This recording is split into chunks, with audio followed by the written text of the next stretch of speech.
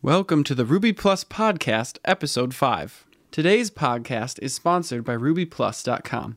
RubyPlus.com provides training in Ruby and Rails. Visit us at RubyPlus.com. 23 years of Ruby with Mats, Yukihiro Matsumoto. Mats, the creator of Ruby, discusses the origins of the Ruby programming language, its history and future, Ruby 3.0, concurrency and parallelism, Stream, Erlang, Elixir, and more. Rails 5.0.0 RC1 released. Is Action Cable ready for prime time? By ClearVoice. As the web evolves and users become more demanding, the need for web applications to be interactive and immediate grows. Rails 5.0 is now more than ready to play with. This is a quick introduction to getting it up and running and a very simple Action Cable example. How to Build a Simple Math Evaluation Engine by Jesus Costello. Early on in Ruby, you learn to evaluate a math expression in IRB. What's the magic behind this operation? Create your own evaluation engine and find out. Jeremy Dayer's RailsConf 2016 opening keynote. Relaxed reflections on the history and meaning of Rails and Basecamp as a way to explain Rails' ongoing relevance. The final 10 minutes has the more feature-based, newsy stuff. Ruby on Google App Engine goes beta. Frameworks such as Ruby on Rails and Sinatra make it easy for developers to rapidly build web applications and APIs for the cloud. App Engine provides an easy-to-use platform for developers to build, deploy, manage, and automatically scale services on Google's infrastructure. Don't forget about Infinite Enumerators by Aaron Lasang.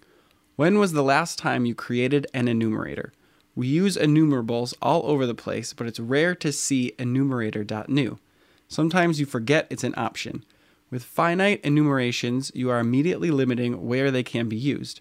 They come with an extra expectation that must be addressed. Are there enough elements for me? When they're infinite, you can just go crazy. Notes from RailsConf 2016 opinion. Keir Shatroff shares his thoughts and observations from this year's RailsConf. WYSIWYG editor with tricks. Compose beautifully formatted text in your web application. Tricks is a WYSIWYG editor for writing messages, comments, articles, and lists. Rails Performance and the Root of All Evil by Sudara.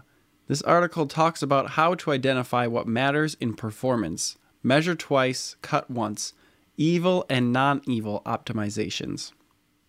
Do You Need That Gem? By Sam Phippen. Sam Phippen looks at the trials and tribulations of managing third-party dependencies in our Ruby apps. It's an 18-minute video. Check out the podcast section of RubyPlus.com for the link. The Top Rails Code Smell to Avoid to Keep Your App Healthy by Marcin Grzywazewski. Marcin ponders what common pattern in Rails causes the most pain and settles for active record callbacks. Here he explains why. An Introduction to Rails Testing Anti-Patterns by Ed Wasserman. An introduction to testing anti-patterns in Rails aimed at developers who want to pick up some valuable best practices. Allow accessing all helpers at the controller level. With this helper proxy, users can reuse helpers in the controller without having to include all the modules related to view context. Add active model range error.